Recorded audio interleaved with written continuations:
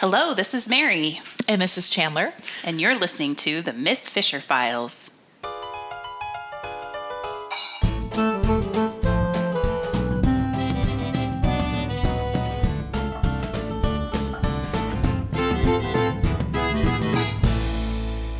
Welcome back. Today we are talking about Season 1, Episode 6, Ruddy Gore. Ruddy Gore. Hello, I hope you like Gilbert and Sullivan. Oh, yeah. So, for those of you who don't remember, the general premise is that Phryne gets brought in by an old friend who's the theater producer because they're having a ghost problem in the theater. Well, who doesn't, really? Which, yeah. Find me a theater that does not have a ghost. Right. And once she's in, murder ensues because it's Phryne. This would not be a murder mystery show without at least one murder. There are several episodes where she sort of reluctantly gets brought on, but then as soon as there's the murder, that's a convenient excuse for her to be there, and no shortage of frustration for Jack because he can't get rid of her now. Oh, he loves it. Oh, yeah. I don't think he knows it yet, but... Yeah, we're only in episode 6, but... kind of ramp up the flirting in this one. We do. Yeah, Jack is actually really light and flirty, and he's a very different character than in later episodes. Yeah. And he's just on the verge of realizing that he is attracted to Phryne and wants it to go somewhere. And later, he's still married, and so it becomes almost a burden. And so he loses some of that lightness and breeziness when it comes to their burgeoning relationship. So that's my theory. And stuff happens in season 2 also that I think really heightens that sense of a burden. I think you're right. Well, I don't know. Phryne had me at hello, so, poor Jack. I don't think he had a chance. He's a goner. I don't have the nice typed up notes that you have. I have a page full of chicken scratches filling every square centimeter of this page. I'm sure they're very interesting chicken scratches. I have a lot of notes on this episode. First of all, I am kind of a Gilbert and Sullivan agnostic. There are some things that I love about them. I also find them quite tiresome. But I confess one of my favorite movies is the Mike Leigh film Topsy Turvy, which goes into hyper detail about making the Mikado. And I kind of love getting into that granular detail. And there is a little bit of that in this episode, I think. They picked a less good operetta. Ruddy Gore is not the Mikado. Ruddy Gore actually came out immediately after the Mikado and did not have nearly the success that the Mikado did because it's not the Mikado and people knew it. But I kind of geek out on this a little bit. And also a million years ago, I used to do technical theater. Oh, wow. So I was really geeking out over like the fabric scrims and the things like that. So I think there's a lot of meat here. Yeah. Even if you have to put up with some tiresome... I will say, I have read all the books now, and I highly recommend them. They are so much fun. But this book in particular, well, no, really, it was just this book that it was kind of a slog because she's so into theater stuff. So if there are theater nerds out there, you are going to love that book. I am not, even though I was going to go into costume design. Really? Yeah, that's what I was looking at universities to do. Interesting. And ended up going a different direction. But I just am not a theater person, and Carrie Greenwood is definitely in that category. Yeah. So she gets, very granular in the book. Yeah. Well, I'll tell you, one thing the show really got right here is how over the top theater people can be. And not knocking any theater people who might be listening because, I used to be a theater person as well, but as I was on the techie side of things, and so there always was this kind of running joke that things were always so much, the drama was always bigger when the actors were involved because, they're actors and they're used to being on all the time. And so you kind of see a little bit of that with her old friend who runs the theater is, quoting Shakespeare. And we have whenever somebody dies, we have the girl going, ah! It's kind of... It's kind of a good theater moment. There's a lot of drama, melodrama. Oh, yeah. Yeah. Where do we begin? So, costumes. Oh, the notes I have, Mary. I know, me too. I've got a huge chunk just on the costumes. So, there are so many costume changes in this one. There really are. There are some there's some episodes where she wears maybe 2 things the whole episode. Oh, they went whole hog with this one. And the thing I've written down is it seems like outerwear and silk robes are the theme for this show. That's true. We have, so I wrote down all the robes that she wears. She wears that fabulous crane's robe, that dark blue robe, silk robe that Dot is mending with the cranes flying on it. And then she wears a red silk robe. I love that robe. Oh, that robe. With the pale pink collar. With the underrobe, yeah, that's so beautiful. And then it's not really a robe, it's more of a coat, but there's that beautiful black and white chrysanthemum coat that she wears. And then, of course, we see in the bedroom scene, we see the reprise of the cockfight robe. I'm calling that the precoital robe. Oh, it totally, yeah. Oh, yeah. Yeah. It could not be more perfect. The dress that she goes to the theater in at the very beginning of the episode. That velvet cape. Yes, the fur. The coat is amazing. The coat is amazing. Yeah. I love it so much. I also love her headpiece. Yes, I wrote that down. The leaf kind of it's got crown like silver kind wings. Of thing. So in the book, she is dressed as Mercury. And she has silver wings on her shoes when she goes to Ruddy Gore. So this is kind of like a laurel crown kind of thing. So I think they just put it onto her headpiece. Well, it's fabulous. It's stunning. And I think one of my favorite. Embroidered silver dress. Oh, with the asymmetrical neckline. Oh man, I love that thing. I want that thing. Some serious ascots in this episode. Oh, that's true. And Mr. Lean is a snappy dresser. Let me just say, he's in one scene he's pairing his herringbone wool suit with a red silk ascot. Very nice. He also has a pretty sexy tie tack, pearl tie tack. I don't think I've ever uttered those words before, ever. Sexy tie tack. And then he wears that knockout linen suit at the end. Yeah. Man. That is nice. Even I noticed that. You definitely have the menswear beat on this podcast. I'm out. I do not notice the stuff when it's on men. I'm sorry. I'm a sucker for a good linen suit because you know how hard those are to keep pressed? Helpful when you have staff. Yeah. When you're there. Oh, totally. You know, my husband makes his own clothes, as I think I've mentioned before, and he made his wedding suit when we got married, and it also was a linen suit, and it's fabulous. Wow. And I just remember how careful he was that day because, you know, pressing a linen suit is kind of a exercise in futility because it wrinkles very easily. So I just remember how careful he was that day of not sitting down and not getting the suit wrinkled. We did not have an army of staff, sadly. Wow. Yeah, I'm still blown away that he makes his own clothes. It's pretty incredible. Oh, man. Can you imagine making the clothes making Miss Phryne's clothes? I mean, it's not like she's wearing T-shirts and jeans. It's just the level of artistry and craftsmanship there is just blows me away every time. And there's so much here in this episode. It's fabulous. So I love the black and white Chinese silk coat that you mentioned, the chrysanthemum coats.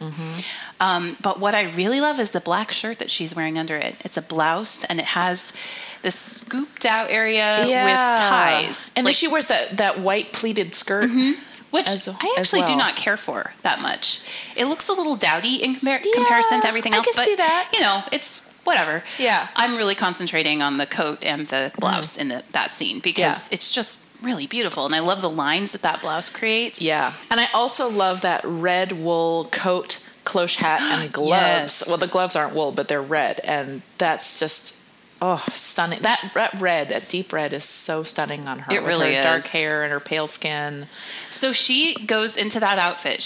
When she's at home, she's wearing all white, the white cowl neck blouse and the white trousers. Yep. And then she's wearing like a crocheted kind of off-white cardigan. Right. And then when she goes to the theater, she's wearing the same things underneath. The white blouse with and this trousers. blood red with ensemble. the dark red coat and cloche. And also bag. Yeah, and I think T-strap. Her shoes, yeah, those T-strap shoes that were in Raisins and Almonds make a reappearance. I love those. Yeah, and of course the red lipstick. Yep, to finish it all off. Essie Davis, you're a knockout. And I'm gonna give Dot a shout out in the costume department here because Now, she's wearing her signature brown and peach, as she always wears. But she is wearing those adorable but still sensible shoes that almost look like saddle shoes, but with heels.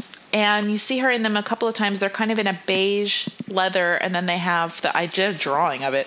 They have so the heel, the toe, and the laces. I don't know my shoe terminology, but that kind of piece of leather where the laces go is all in a slightly darker taupe color. And I just think they're so beautiful on her, but also understated. Yeah. Go Dot. Very Dot. Yeah. Very Dot. That's an excellent sketch. I now know exactly what you're talking about. Poor Dot. I just don't notice her clothes usually. Poor Dot. I really am only focused on Phryne. I know. And, okay, I have to bring up, I think my favorite dress. It's a hard thing to decide, but I think my favorite dress of the entire show, not just season, but show, is the one that she wears to her first dinner with Lynn. Oh, the diagonal translucent. Yes, with the lace and the beads, and it is stripes. Just unbelievably stunning. And she wears that arm bangle high up on her upper arm. Yep. Oof. It's such a knockout outfit, and I would argue that this is far more lethal than the quote-unquote lethal dress in season 2. Right. Which, that one is my favorite episode, by the way. I can't wait till we get to that one. I can't wait to record on that one. But this dress, I am so sad that we never see it again. Because that dress deserves more. It deserves more. It's just so stunning. Maybe, I like to make up backstories in my head. Maybe she, caught it on something and it ripped and she couldn't wear it again. Or I can't imagine her ever catching a dress on something. She's a superhero. Yeah, she is. Oh, I have one more menswear note. So this is not my observation. I can't take credit for this, but when I was watching this with my husband, who knows menswear because he makes menswear, he was geeking out about the stage dressers and their outfits because they wore these period authentic workman's aprons that instead of having a strap that goes around your neck, they button to the front of your waistcoat. And he was really impressed by that. He was really excited. So I made a note about that. Just a shout out to the working man's aprons. Way to get the detail right. Can I go on a bit of a graphic design rant? Totally. And I'm sure you'll appreciate this being all a ears. fellow designer. Yep. So I'm a letterer. And so I'm always going to be looking at whatever typefaces they're using, and loved the typeface that they used for Ruddy Gore on the poster. That was fun. But looking closely at that poster, while they were going for not 1920s period, but actually a retro throwback for that time, because Ruddy Gore came out in 1887, so it was kind of a Victorian throwback, which I appreciated. Modern font, no. New. They used P22 Victorian swash, and I just can't handle it. Wow. I thought I was a nerd. It's kind with of the Cooper Black but of the Victorian fonts. It's just kind of everywhere. It's sort of glaring. And the rest of them, they didn't jump out at me as being modern or period, but that one I was like, oh no, you didn't use that. Come on. That's like the Comic Sans of Victorian posters. And the other thing was, remember when Dot and Phryne are sitting looking through the old issues of Table Talk magazine? Mm-hmm. So they're looking at this 1908 edition of Table Talk. And this is a really nerdy, stupid, minor thing. But all of those magazines were perfect bound. Oh. So paperback with the spine. Technically, that binding was around then. It actually was invented in 1895. But it was not used in bookbinding. Was it still saddle stitch at that point? Yes. AKA staples. Staples, yeah. Staples were invented in the 1860s. Okay. And perfect bound is when it's glued. Yeah. And you have they're glued flush. Flush, and then trimmed on the foredge. And perfect binding was not used in bookbinding until 1931.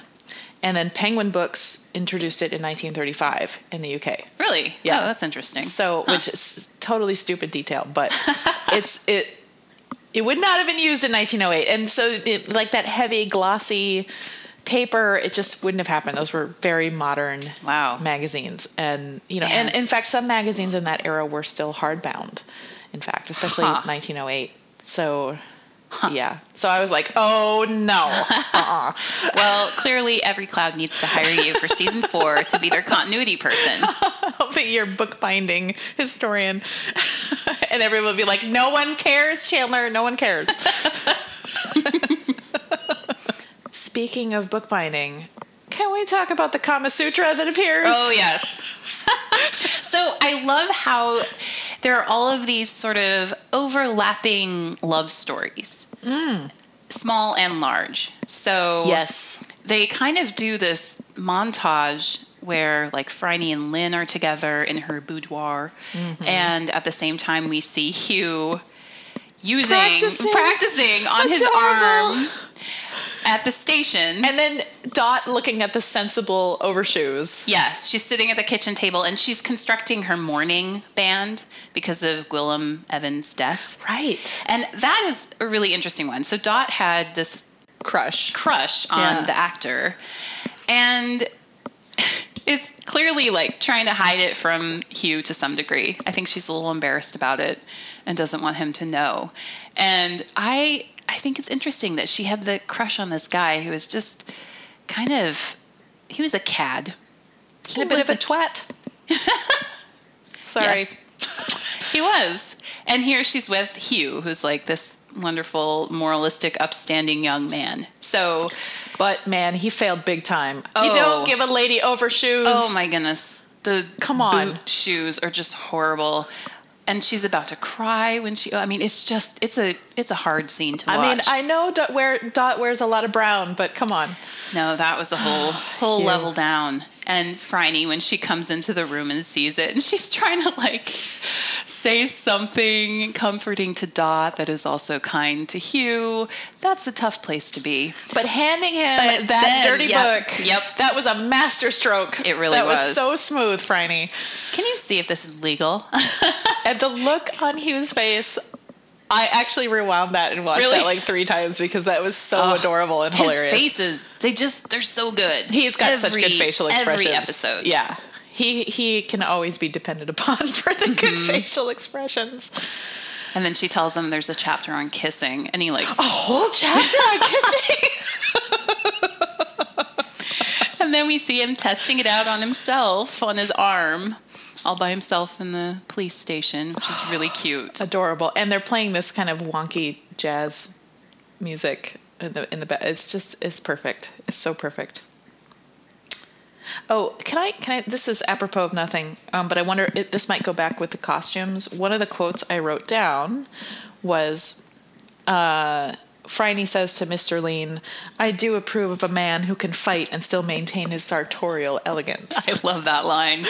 She really does approve of that. Really, really does. Go, Mr. Lean, the snappy dresser. He is a snappy dresser. And he's a beautiful man, but Beautiful. His acting, I just, kind of Keanu Reeves. I'm getting too much Keanu Reeves vibe. Really I'm like waiting for him to say, whoa. It's very stilted, and there's just not much charisma there, which, I mean, when you look like that, you don't really have to rely on charisma. I know. But, I know. Yeah, so he's, I think, by far the most attractive of her lovers.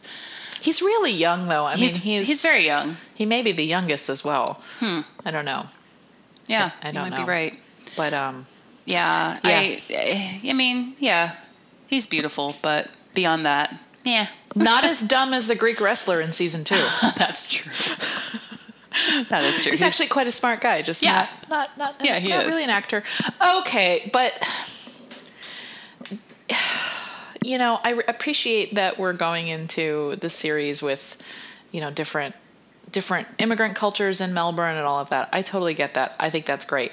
But do we have to have a kung fu fight in the street and the mean grandma who tells her you are fox spirit? I mean, come on. I know. Do we have to have that? I actually wrote down, I hate this scene about the kung fu one because it's just He's a snappy dresser and he fights kung fu because did you if you didn't know he was Chinese, you know now. I know. Also, just from a kind of logistical standpoint, she had just met him at the theater. He was introduced to her like, I don't know, probably 10 minutes before. Yeah. And so then there's this kung fu fight in the alley. It's dark. You can't quite see who's who, but she knows somehow that it's him. And it must be the snappy dressing. It must be. And she grabs the axe and she throws it towards the other guy, the quote unquote bad guy.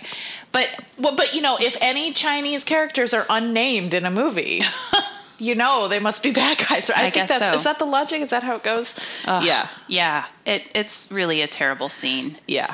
I wish that they had rethought that. And, I thought they handled it well when she makes a faux pas and asks him, do you deal in opium? And he's horribly offended. Yeah, he totally calls her on that. Yeah, and that's bravo. That was great. Yep. But did we have to have the street kung fu and the mean stereotypical grandma? Yeah, it seems a little hypocritical to have her called out, but also in the show have all of these very stereotypical scenes and treatment of an entire culture. Yeah.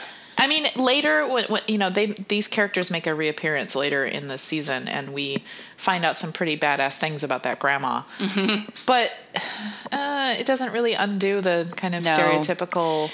No, it's definitely disappointing. At the end of the kung fu fight, when Lynn takes Phryne to dinner at the restaurant, and poor Dot gets dragged along as the third wheel, I feel so bad for her. Yeah. It's just such a tense, there's clearly something going on between Lynn and Phryne, and poor Dot just has to sit there and be witness to it. And Dot's sewing an armband while they're upstairs. Yep. Yeah, poor Dot. Yeah. Sorry, I'm going over my really messy notes. One of my favorite quotes is Dot when she is hemming that crane robe and says, she looks up at Phryne and with this really earnest face says, "Table Talk magazine does not lie." I know. It's adorable. Adorable. It's really adorable. There's a lot. This episode packs a lot of punch. I mean, there's a lot of kind of subcultural things happening, and then Dot. They find these really fun, playful ways to to reiterate how innocent Hugh and Dot are. I mean, Hugh looking at erotic Southeast Asian art, and then Dot with their tabletop magazine would never lie. I think that's really kind of adorable. We have another lip print on Dot's forehead. Yes, I love that. I love that sight gag is carried through. Yeah, it's so good. Oh, so good. And okay, here's the thing I loved about the theater was a couple of things. First of all, I loved those fabric scrims that they used on the stage. So those were the little scenic flats.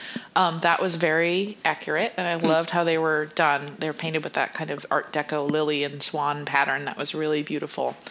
But I love the little technical twist that the murderer did with the scrim of sand. Oh, of sand, yeah. And they used film, which would have been a newish technology at that time that people maybe wouldn't have thought of because it wasn't as prevalent as it is now. Mm-hmm. And I love the way kind of the evidence disappears, that clue that you get in the line of sand, and which is really mystifying on its own. Yeah. And then when you project the film on it, I thought that was really great. But then we have, the old sandbag trick. So my irritation with that scene, which I love that scene very much. Yeah. Oh, yeah. But no one seems to be concerned that Gwillem just got smushed by the sandbag. Oh, yeah. Well, he was kind of a prat. Yeah, he was. I get that nobody really liked him, but the guy just got totally killed by this falling sandbag, and everybody's like, "Oh, Phryne, are you okay?" And it just seems a little off to me. Yeah. Jack really does not care that this guy just got killed. Probably. I mean, he doesn't even check, I don't think. Does he? Does he feel for a pulse? I don't think he does. No, I think everybody on stage is just, they look at him and they're like, he's dead. Yep. Yep, that's done. There's some pretty good Jack comedy in this. Yeah, there is. He's really breezy in this one. He has a lot more comedic charm, I think, in this episode versus any other. And he was the Major General in the Pirates of Penzance, let's not forget. That was an excellent reveal. And I love that he quotes Antony and Cleopatra, which they reprise later at the costume party. Yes, they do. That runs through quite a bit. Well, at least in fan fiction. Oh, really? Yeah. Really?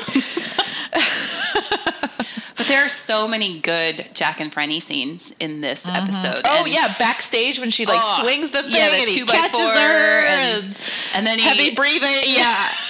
Now I'm really going to have to keep an eye on you. Oh, wait, no, that's not the line. Isn't that? Oh, I'm never going to be able to let you out of my sight. Now I really can't let you out of my sight. Oh. And what song do they end the credits? Making Whoopee. Yep. Oh, it's a classic. And of course, Hugh and Dot and their first kiss under the stage lights. I love the lighting for their first kiss. It's really beautiful. Yeah. How it's backlit. And it's just so sweet. Yeah. You know, the shoulder kiss probably would have worked better if she wasn't wearing 3 layers of wool, but the thought was nice. It was. Yeah, it's just a really sweet scene. So one of the things I love about the show, and I can't remember if I've already mentioned this, but it has some really fantastic side characters. And I think it gives them more room to breathe. It gives them a little bit more interest than the majority of shows would. Right. Because we have side characters in every episode, just kind of like Law and Order, you know. Oh, of course. Well, and that's the thing. Any murder mystery, they have to go through a lot of actors because there's always dead people. There's always the murderer. And usually they're just really formulaic. You're like, okay, you are, the person who has to be in this slot so that we find out this piece of information. Right. Or you're the, small town idiot sheriff. Which you're in everything. In your little box, you don't get to do much with it. Right. But in this show, I really feel like they give the side characters a lot more interest in that, and I appreciate it. And sometimes I love those side characters, and I want to hear more. Yeah. And so in this episode, it was Mrs. Mops, who was really fun. It was a fun interview to listen to. She has so much energy, and she was really caring, and it was great. It was a great scene. And there's a hint at a lot of backstory where she used to be in the theater, but she gave that up. Yeah, she flirted with it, and it did not return the favor or something like that. Yeah, she's just a really great character. And she's just a tiny little side plot. Yep. Barely in there at all, but even so, she's really fun to watch. And I totally appreciate that. And I also think, because so many of the side characters are women, it comes back to the whole idea of the show just focusing so much on the lives of women and letting them be their own people, even if they have this tiny little bit part. Yeah, and that brings up, I think, the side plot of the murdered woman, the woman who, we think committed suicide, Dorothea. Who turns out she was murdered. Yeah, I mean, she left the theater because she was pregnant. And then kind of, did that thing that so many women did at that time, which is when they get pregnant out of wedlock, they sort of disappear. And while that is part of the plot, no one shames her about this, or no one says a word about, wow, I can't believe you grew up, this bastard child of this actress. I mean, it was subtly done, but I thought that was interesting. It still provokes emotion, though. Yeah. Because Mrs. Mops said, "Who are you again?" when Phryne asks if Dorothea left for the age-old reason. Right. And Mrs. Mops immediately is on guard. And she would be expecting judgment. I think there was a lot of social currency still intertwined with that knowledge, and she is on guard. So it still was, there was some judgment, but not from Phryne. Not from Phryne. Yeah. So one of the things I like in this episode is that we have it's like the transitional episode where at the beginning, Jack and Phryne are still sort of foes, and he doesn't want to let her into the investigation, but she sort of cons her way in by quickly accepting Bart's request that she investigate the case, which means now she gets access to the body and whatever else. And so over the course of the episode, we see them start kind of working together on a more gradual and regular basis. And I really like that. It's handled pretty well. I think it makes sense that at the start he still would be like, no, it's my investigation. But this is the turning point for them in terms of working together. So I was glad that they touched on that throughout. And we see that he really does have a lot of respect for her. And the flirting. The flirting turned up to 11. Oh, my goodness. Yeah, this was early enough in the whole series that I was just still figuring out, okay, that's how this is going to play out. Yeah. And it wasn't until like I'd watched the entire series and gone all the way back to season 1 that I was like, whoa, this is some serious flirting. Yeah. This is actually a pretty hot episode, and I had completely forgotten. Because, they kind of dial it way back later. They do. They really do. And I assume it's because they have to keep going with the series, so they're trying to draw it out. You can't blow it all that early. Yeah. But this one was like, up to 11. Man. And he is standing there. Doesn't he hold her purse or something while she's playing? She's helping Willem run his lines on the stage. I think so, yeah, because she puts that ridiculous bonnet on her head. And so he's on the edge of the stage, and I think she's handed him her purse so that she can go over and run the lines. So he's already like comfortable. The man holding the purse. He's already taken on that role, which is really funny. And he does that throughout, I think. Every once in a while you see him holding something of hers. Yeah, I mean, he kind of alludes to how she kind of takes over several times throughout the show. And I'm trying to think of specific examples, like the one where he calls her a freight train and she says, "I'm a charming freight train." And, or in season 2 in the car crash episode, when she can't figure out why he's so upset, and he kind of chastises her for taking over, and she says, "But you've never minded before." It's pretty clear. He kind of makes it clear over and over again that he's not threatened by taking second fiddle to her, but there's still this tension of like, well, you're not actually a cop, Phryne. Right. And so it's kind of this interesting play between like, yeah, I'll hold your purse, but this is still my investigation. Right. I'm really kind of just humoring you here. Yeah. So what are the other scenes? We already talked about when they're both backstage trying to find the person who just dropped the note or whatever. And that's a pretty steamy little scene there. But yeah, I guess the end, the Antony and Cleopatra. Oh yeah. But it's such a good scene at the very end. And I mean, at that point, there's no denying he is definitely falling for her. Yeah. But in a way, like, he really appreciates her too. Yeah. So it's a perfect balance. It's a delicious balance. There's also a little bit of tension between him and Mr. Lean. Yes. That, they when they all kind of come together again in a back alley, because I guess, you only find the Chinese citizens of Melbourne in back alleys. Yeah, and this one, they literally run into each other in the alley. Street, and Jack's in the middle of escorting her home. Yeah, and then she's like, no, I'm going to go out to dinner with Mr. Lean. He puts up his dukes. Like, he's ready to get into a fight with Lean, but Phryne intercepts, and she's like, actually, I want to go home with this guy. I know. It's like, ouch. Poor Jack. But that was... But I wondered what her rationale, like, what is she just super attracted to Lynn? Okay. Or was this sort of to get Jack jealous and see where that whole thing was heading? I think it's more the former, because it always seems that she has the attitude that, and we kind of see this play out later, where, if Jack ever indicated that he would be interested, other than the flirting, if he ever actually said, okay, let's do this, she'd be like, all right, let's do this. But he never does. He kind of keeps her at arm's length. And so she's not waiting around for him. Yeah. She's like, you know what? Okay, I'm going to go home with Mr. Hottie over here. And I don't know, maybe there is some element of like, how you like them apples, Jack. But, Jack doesn't exactly stand up for himself or say, hey, wait a minute. Yeah. I wanted to take you out to dinner tonight. Yeah, so I kind of feel like she's poking him a little bit there, but she's also asserting her independence and her right to it. And yeah. It's like, snooze, you lose, pal. Exactly.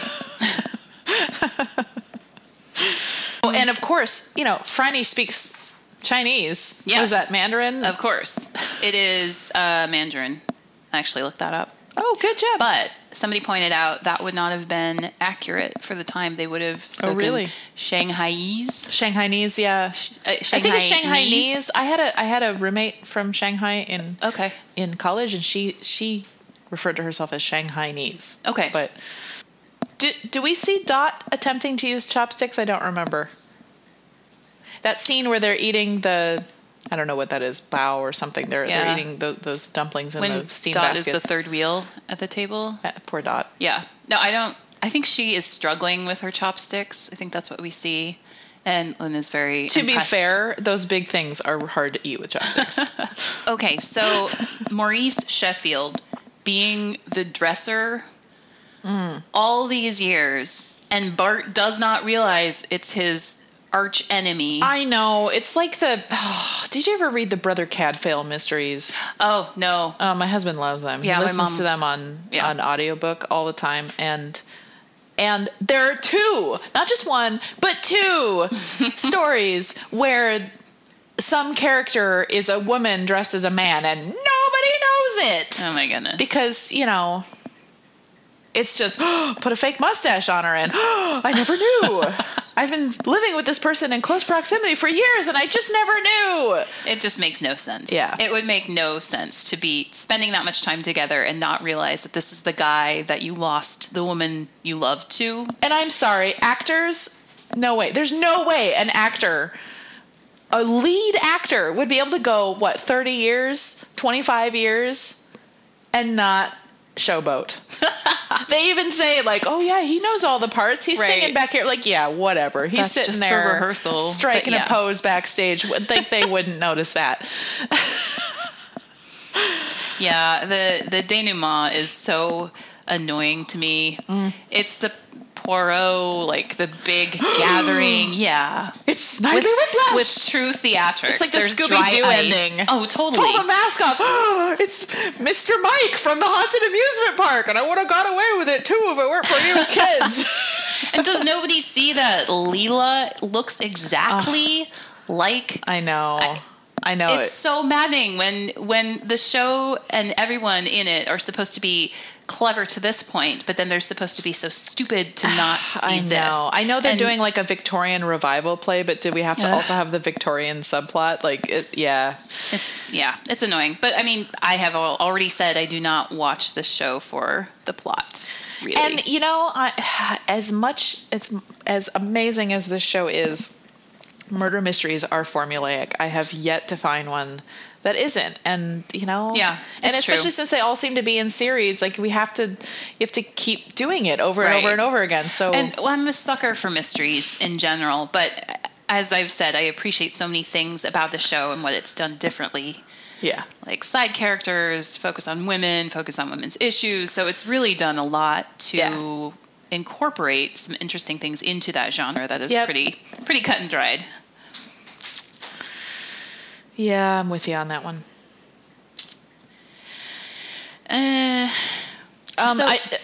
This is neither here nor there, but I did like the little detail in the theater of their costumes. They really looked like real working theater costumes because they're pretty threadbare.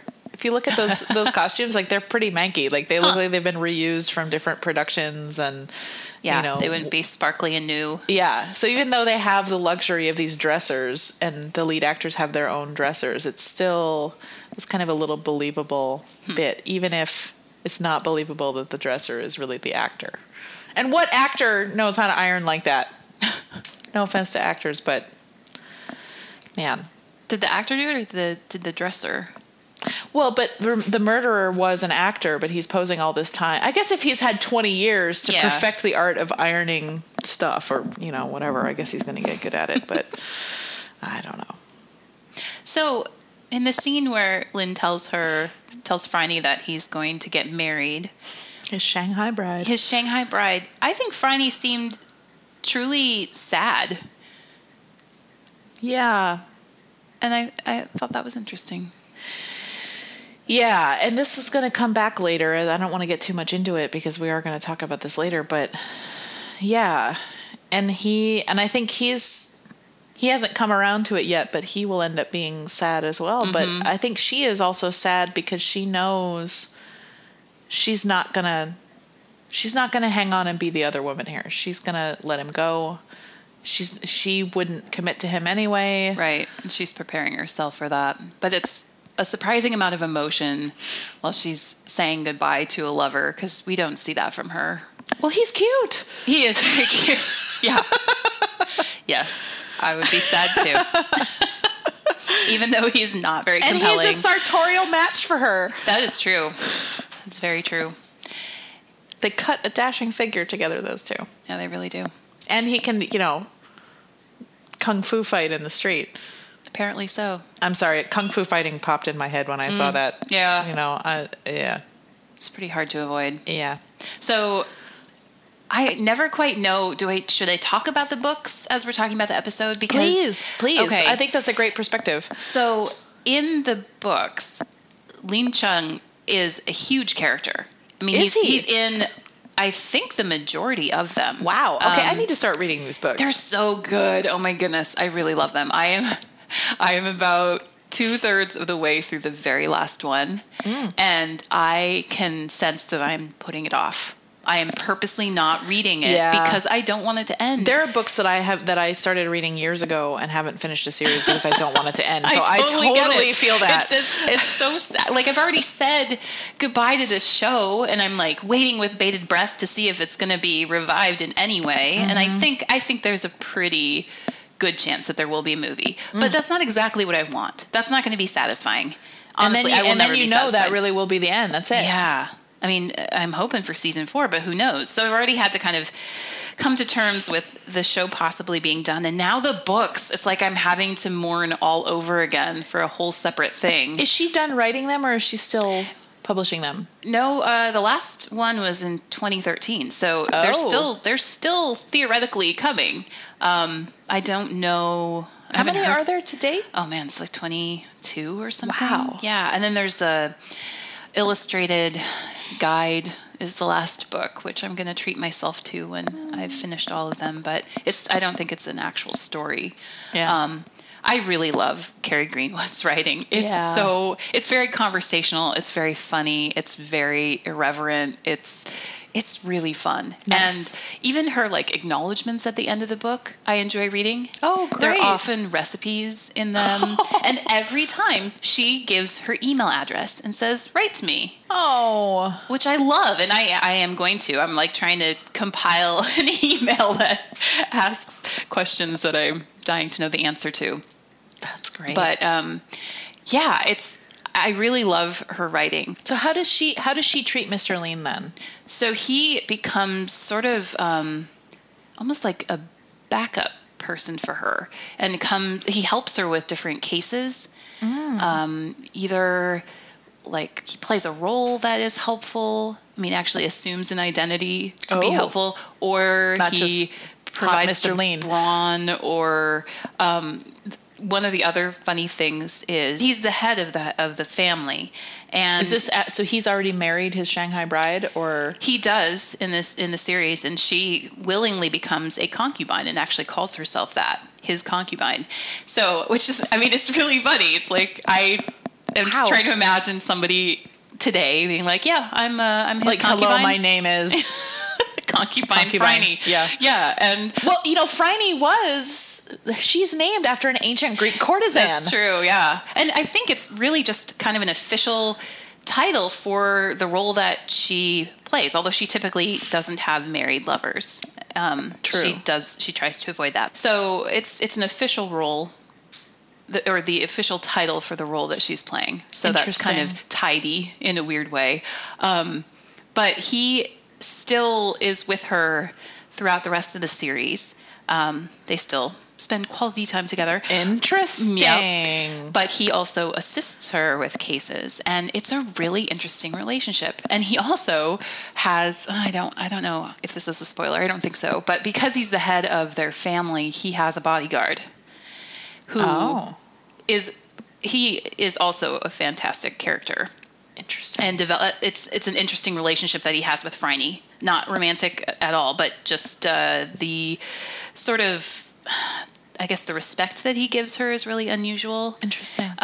So yeah, there's so much there. Yeah, it's really, really fun. Does she get together with Jack in the books? No, does not. Interesting. And when we had talked about it before, I was only, 3 or 4 books in, and it didn't look like it was going to happen because they were painting him as a family man, and it continues that way. Like, he's very devoted to his wife and his family.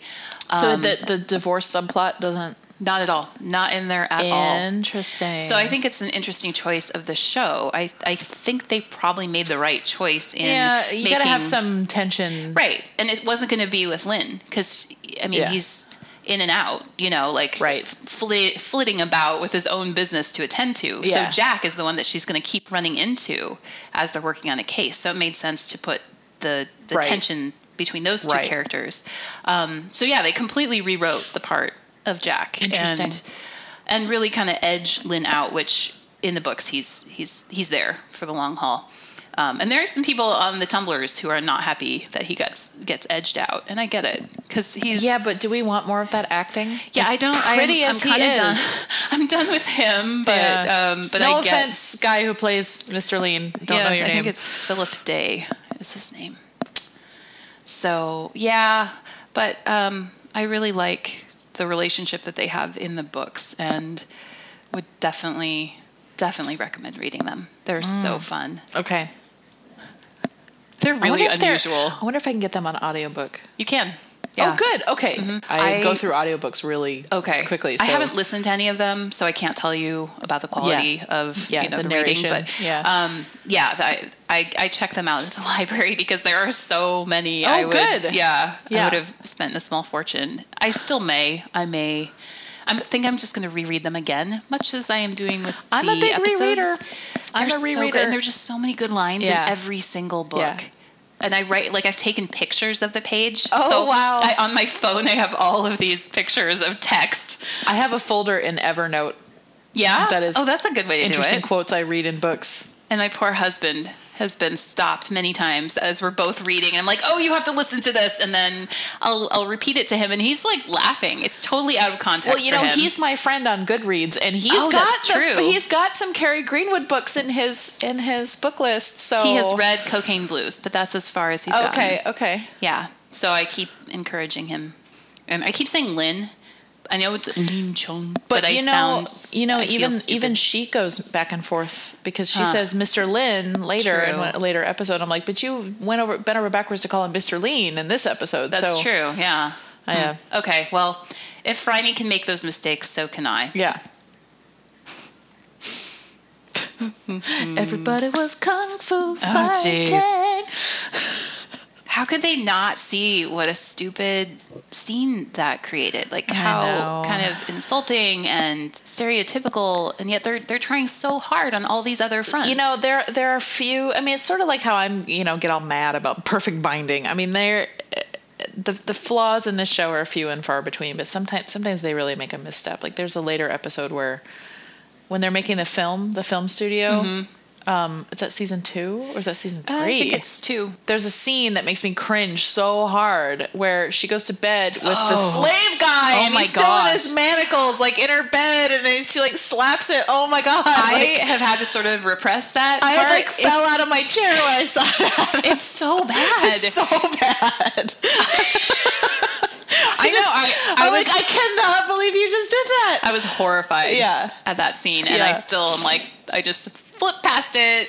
This did not happen. Oh my God. This was horrible. Okay, this is Australia, but still, Australia has its own, I don't want to go off on a whole tangent about this, but Australia has its own, horrible history with Aboriginal people. Oh my God, so not good. So I've thought about that scene so much, and what were they trying to do? Were they trying,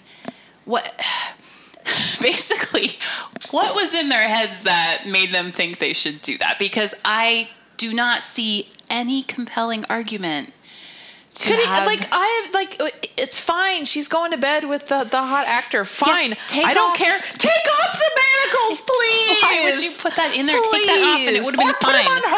Put them on her. Oh, yeah. That would be awesome. That would be awesome. That would be in keeping. That might actually salvage that. Yeah. Put him on her. That would make so much more sense. But to have him on him, it was just terrible. Yeah. It was just a really bad choice. I can't, it left a really bad taste in my mouth. Yeah.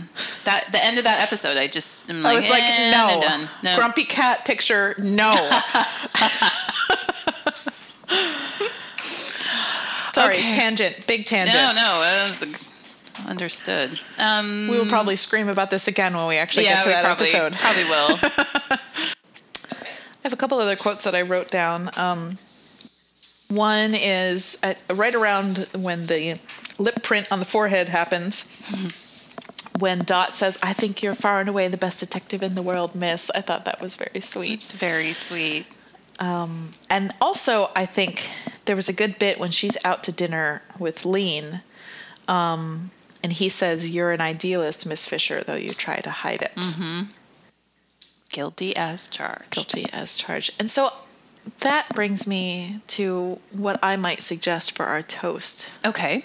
This week. And actually, I think we should mimic the actual toast that happens immediately after that line. Okay. Which is 2 ideals and your Shanghai Bride. Cheers.